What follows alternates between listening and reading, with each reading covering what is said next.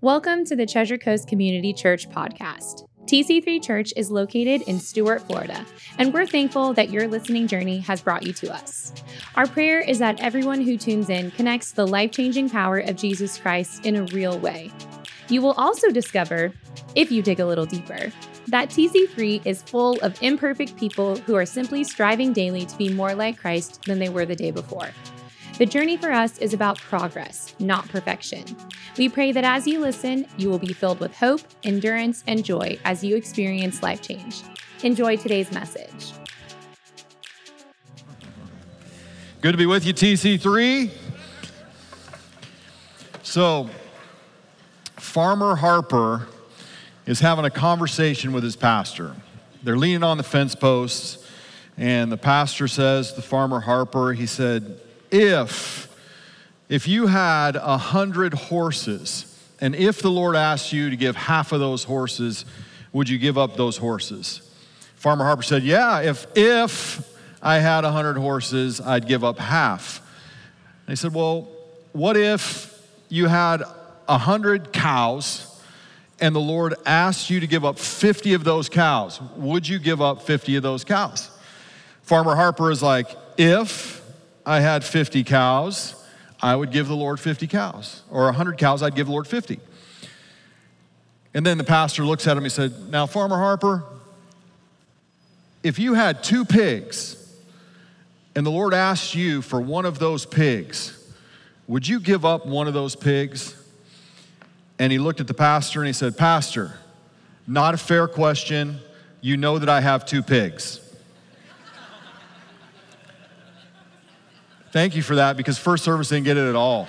They didn't get it at all. I stood up here, it was crickets. It was crickets, I looked terrible this morning.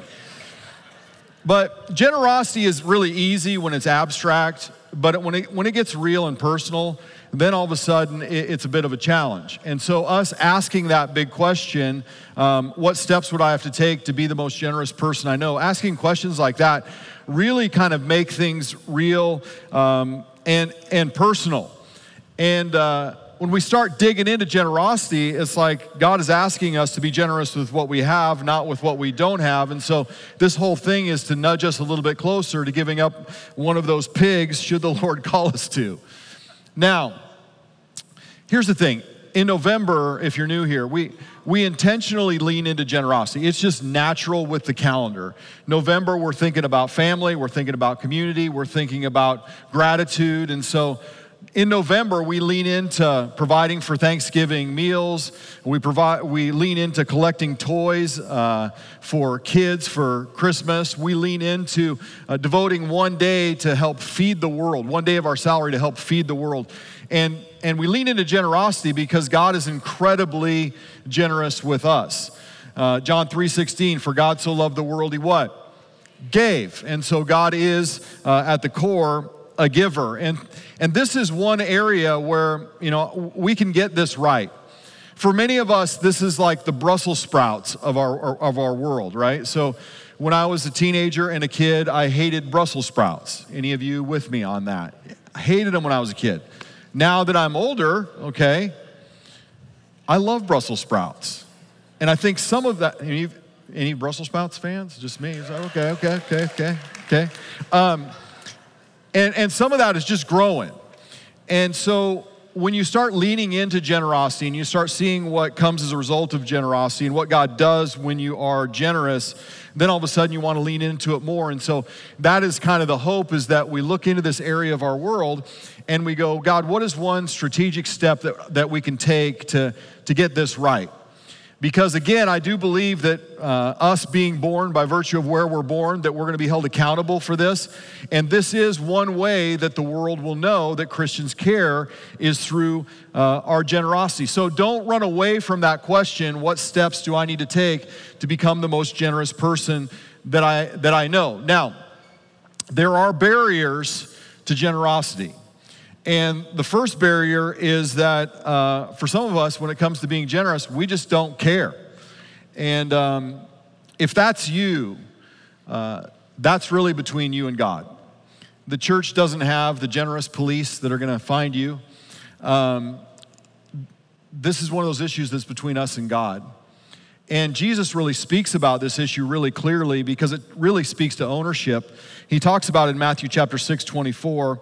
He said, "No one can serve two masters, for you will hate one or you will love the other, and you will be devoted to one and you'll despise the other." But then he goes further and he says, you cannot serve God and be enslaved to money. So Jesus is very specific about this. And with this issue of generosity, by virtue of just the position that I have, I've seen people step up and just respond to God with irrational generosity. And because of that, I've been inspired. Like my faith has grown because of it. And I've been also deeply saddened by those who lack generosity. And one of the saddest sights that you can see is someone who's been blessed by God and given every opportunity to be generous, but yet they walk away from that opportunity and those opportunities when the Lord presents them to that person. And it's like the rich young ruler scene where Jesus is talking about, where he comes and he's got the moral boxes all checked, and Jesus knows that money is his master and possessions own his heart, and he targets that. And the man goes away sad. And when I see that kind of stuff happen, I'm sad because of the trajectory of their faith. It's just been limited. The trajectory of their life has just been limited because this is one area, again, we can get right. It's one area where we can trust God, and it's one area that God can use mightily if we can get this thing right. We can't allow money to be our master. And if you look at the text of Scripture, you can identify, and you can see this in culture today, that money is a terrible master. If money is your master, you'll never know the satisfaction that comes from truly trusting God with everything. You'll never know God as your source.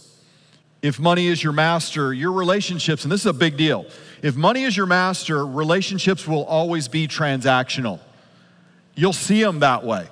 And people will know that relationships are transactional around you. And if money is your master, you'll always be afraid of never having enough. Even though you might have more than you ever thought you would ever have in your entire life, it's not enough. And you live with this scarcity mentality and this fear that's gripped you. If money is your master, anxiety and record keeping will mark the days that you live because you cannot serve God and money.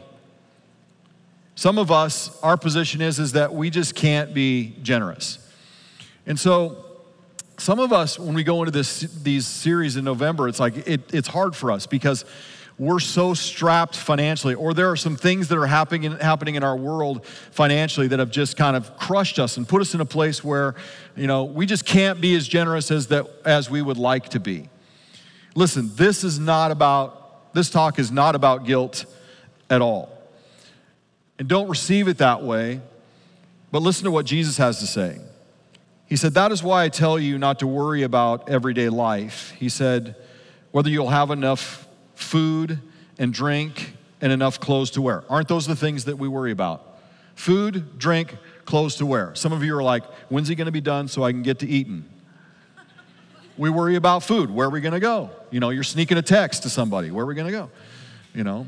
We worry about food, we worry about drink, and we worry about what we're gonna wear. And Jesus says, don't worry about that. Isn't life more than food and your body more than clothing? He said, look at the birds of the air. They don't plant or harvest or store food up in barns because your heavenly Father feeds them. And aren't you, he says, more valuable than they are? And then he says, can all your worries add a single moment to your life? And why worry about your clothing? He says, look at the lilies of the field and how they grow.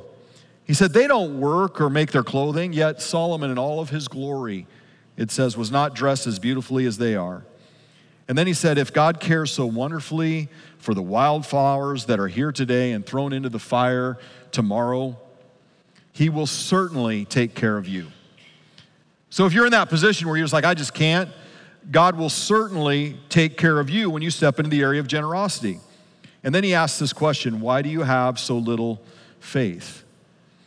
And I think what we need to think about is the ownership issue and the source issue. And the source issue is, listen, our employer is not our provider. Our 401k is not our provider. The state is not our provider. God is our provider. And as soon as we get that right, it's going to change how we view money. Now, some of us were kind of in the beginning stages of trying to figure out how to handle money and how to get it right. One of the classic mistakes that most of us in this crowd have made, guy on the stage included, is that we upgraded our standard of living before focusing in on our quality of life. And the call of every believer is to focus in on your quality of life and not worry about so much your standard of living. That's what gets us in trouble. That's why credit cards get maxed out. That's why cars are more than we can afford. And that's why houses are bigger than we need them to be. Because we get stuck in this trap of upgrading our standard of living. And if course correction is needed, then take action to course correct. Jump into financial peace. Ask people that are doing well in that area what they did to get where they are. Many of us are going, listen, we just can't be generous. And what I would say is, we can. But we probably can't be, if this is our category, we probably can't be at the level that we want to be, and so we're not generous at all. Because we think the amount doesn't make a difference. I want to take you to the city of Philadelphia before it was corrupted by the Philadelphia Eagles.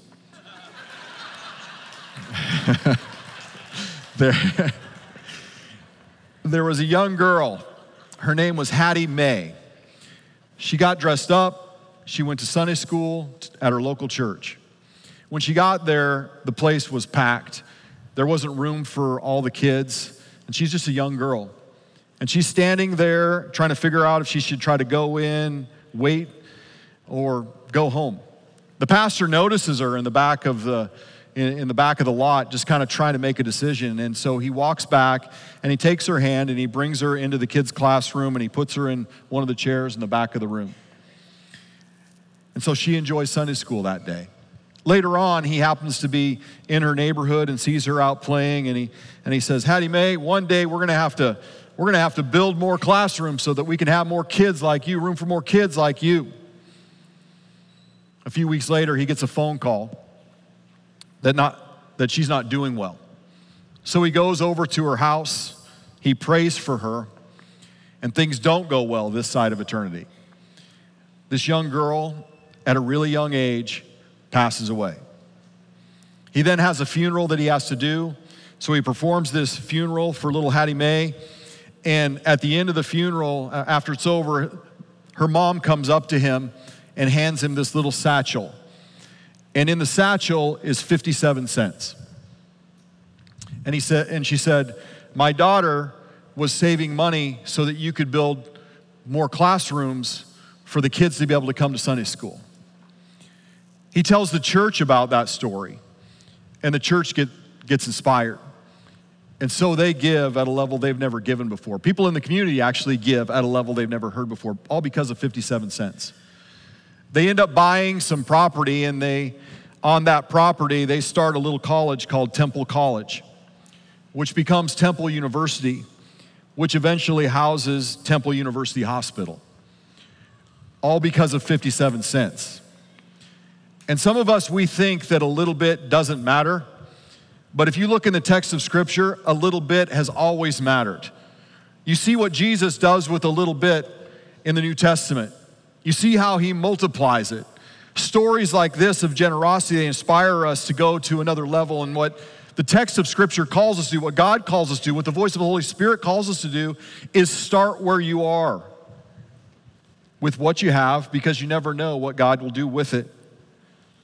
And then some of us, if we're honest about it, we're just afraid. If you're afraid, ask yourself this big question: where does fear come from? Because it says in the New Testament, it says that God didn't give us a spirit of fear, but of power and of love and discipline. Fear comes directly from the enemy. Jesus combats it and he says these words. He said, don't you worry about these things, saying, what will we eat? What will we drink? What will we wear? These things, get this, these things dominate the thoughts of unbelievers. But your heavenly Father already knows all of your needs. And then he says, seek first the kingdom above all else and live righteously, and he will give you everything that you need. If you're afraid to be generous, ask some questions. Does faith allow us to play it safe in any area or aspect of our life? Do we, at the center of who we are, have a scarcity mentality that there's never going to be enough? And do we think that we are our provider? Or do we think that God is our provider? We don't know what God will do with a little. Let's start a process where we are. Some of us, our barrier is that we just, honestly, we don't know how to be generous. We see people around us that are generous, and man, we wish that we could be generous. Well, what I'd say to you is just start with being faithful. Just be faithful. Just lean into obedience when it comes to giving. Step into obedience. Get a percentage in your mind, in your heart, in your life. Start with that percentage. You might look at it and go, it's like 1%. It's like 2%. What it is faithful. It's intentional. We automate what's important, and so let's determine that we're going to be faithful and commit to being a percentage giver that leans into obedience. And then let's commit to being intentional. Intentional means that we're going to strive towards generosity. We're going to increase that percentage a little bit at a time. As the Holy Spirit allows and calls us to, we're going to increase that percentage to lean into generous giving. Because over here is obedient giving. This is where tithe comes into play, okay? Over here is generous giving.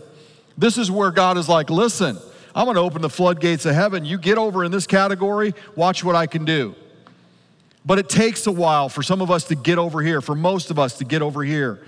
But let's be faithful. Let's be intentional with our giving. And let's be strategic. Some of us, like we've never thought about it like this, but separate things out. Have your obedience giving over here. This is what God has called me to do. This is over here in the tithe area. This is grace giving if that's kind of your thing, which in my opinion is above tithe. But anyway, you got grace giving over here. It's intentional. And then you got over here, you've got generous giving. If you separate it like that and you have an envelope that you put money into or an account that you put money into, then what happens is your eyes are open. You're like, I'm looking for a need. I'm looking for a problem that I can solve. And you have the ability to do that. So for some of us, we need to separate our giving like that and be strategic. Now, this is me asking you for a personal favor. Other people that are maybe heads of nonprofits or charities that you give to or whatever could probably use this favor as well. Many of you, you'll come up to me and you'll go, hey, Gordon, if the church needs anything, let me know. And I'm like, I don't know what that means. Like, I don't know if I'm to let you know if there's a need between $1 and $50. I don't know if it's between 50 and 500. I don't know if it's between 500 and 5,000 where you want to be. I don't know if you want to be between 5,000 and 25,000. I don't know if you want to be between 25,000 and 50,000. I don't know if you want to be between 50,000 and 500,000. I don't know if you want to be between 500,000 and 5 million. I don't know if you want to be between 5 million and 50 million. I can keep going if you want, because some of you, you're there. Your pockets are deep. I'm just kidding you. To know the levels, though, is helpful for when you're trying to lean into generosity. And think about it like this. Generosity is more than just giving piles of money to good causes. A lot of us think about it like that. Like it's just giving piles of money to good causes. What generosity does is it connects us to God's heart. It connects us to the things that break His heart. It allows us to partner with God. Those 30 people that are getting baptized today, whether you gave a little or you gave a lot, you get the credit in heaven.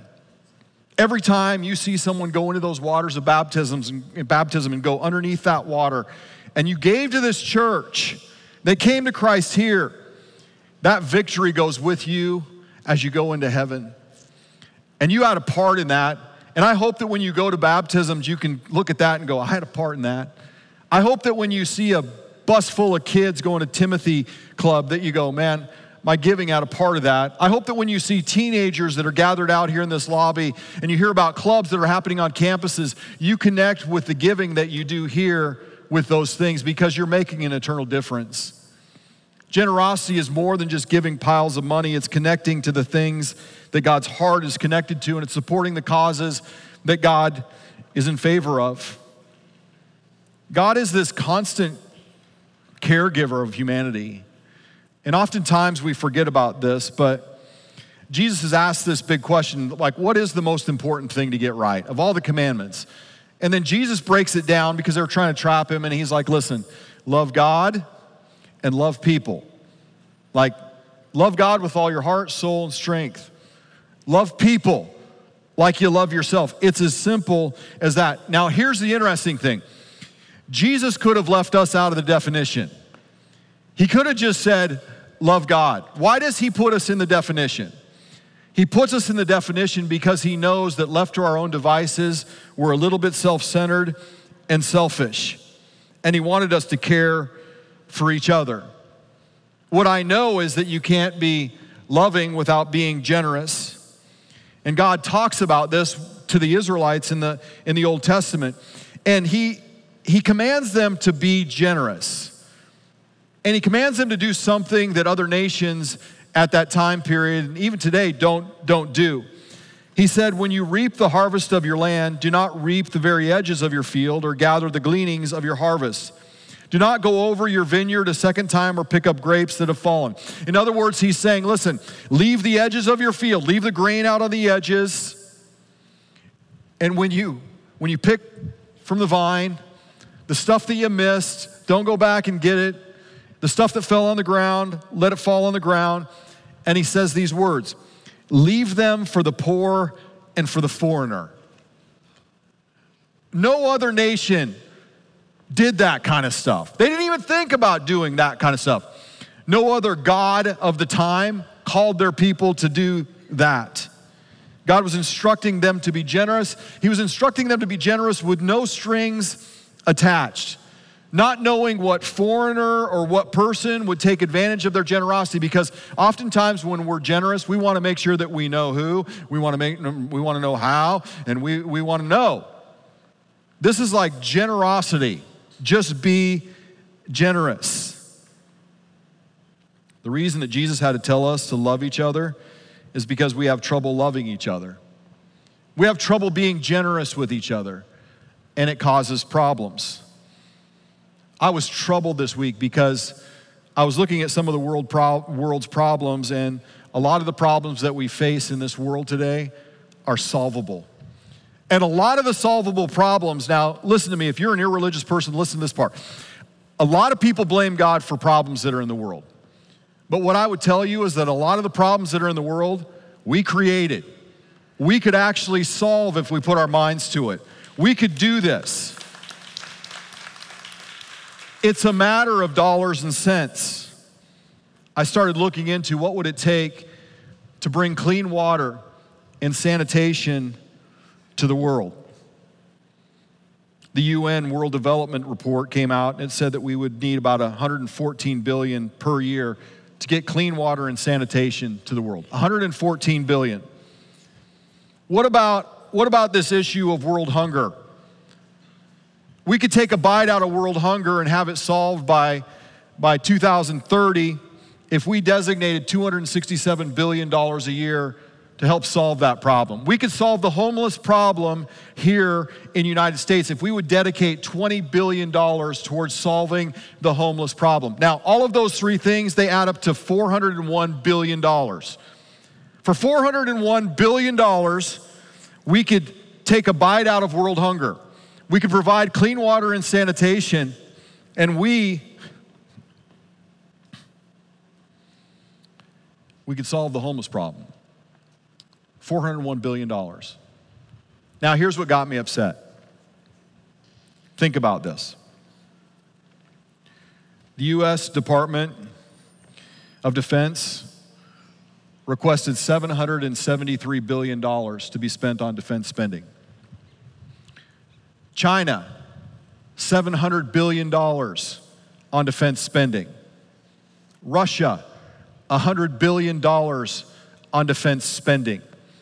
$1.6 trillion spent on defending ourselves when we could solve much of the world's problems with $401 billion. A lot of these problems we've created ourselves. We can't blame God for the situation that we're in, and it's obvious now that Jesus told us that we would need to love each other because we have trouble loving each other. Love gives generously, and the world would look a lot different if we were generous. God loves us, He provides for us, cares for us, and God wants us to do the same for each other. Love is practiced, and it's also practical. Jesus' brother James, he asked some probing questions. And I think we need to ask ourselves these probing questions. He said, what good is it if someone claims to have faith but has no deeds? Can such a faith save them? I would say, what if someone claims to have faith and they have no generosity? Can such a faith save them? Suppose a brother and sister is without clothes and daily food.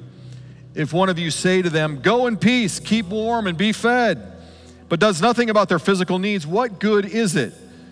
In the same way, faith by itself, it's not accompanied by works or action, is dead. We go, man, Gordon, I got a good heart. It's the thought that counts. The thought doesn't cut it when people are in legitimate need. And concern without action is just noise. Jesus said, no one can serve two masters, for you will hate one and love the other, or you'll be devoted to one and you'll despise the other. You cannot serve God and be enslaved to money. It says in the text, a generous person will prosper, and those who refresh others will themselves be refreshed.